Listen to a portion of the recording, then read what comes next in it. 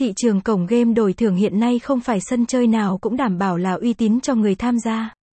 Vì thế bạn nên chọn những nhà cái nằm trong top đầu danh sách cổng game bài đổi thưởng uy tín nhất hiện nay. Những cổng game này sẽ đảm bảo là các sân chơi trực tuyến do chính chuyên gia và người chơi nhận định.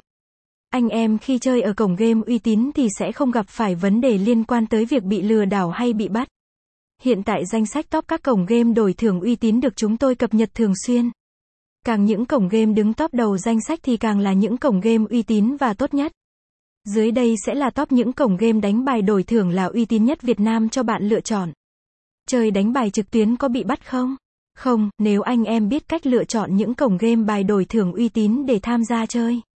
Ngược lại với những cổng game chưa hợp pháp thì nguy cơ mà bạn bị bắt cũng sẽ cực cao.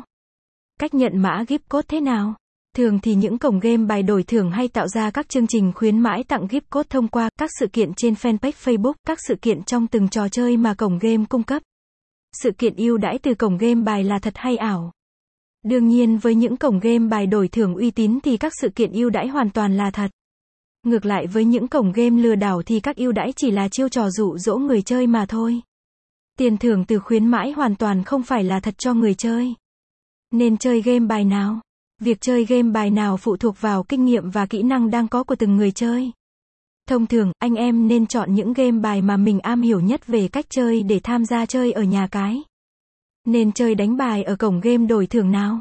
Để chơi bài an toàn và rút được tiền thắng thật về tài khoản ngân hàng của mình.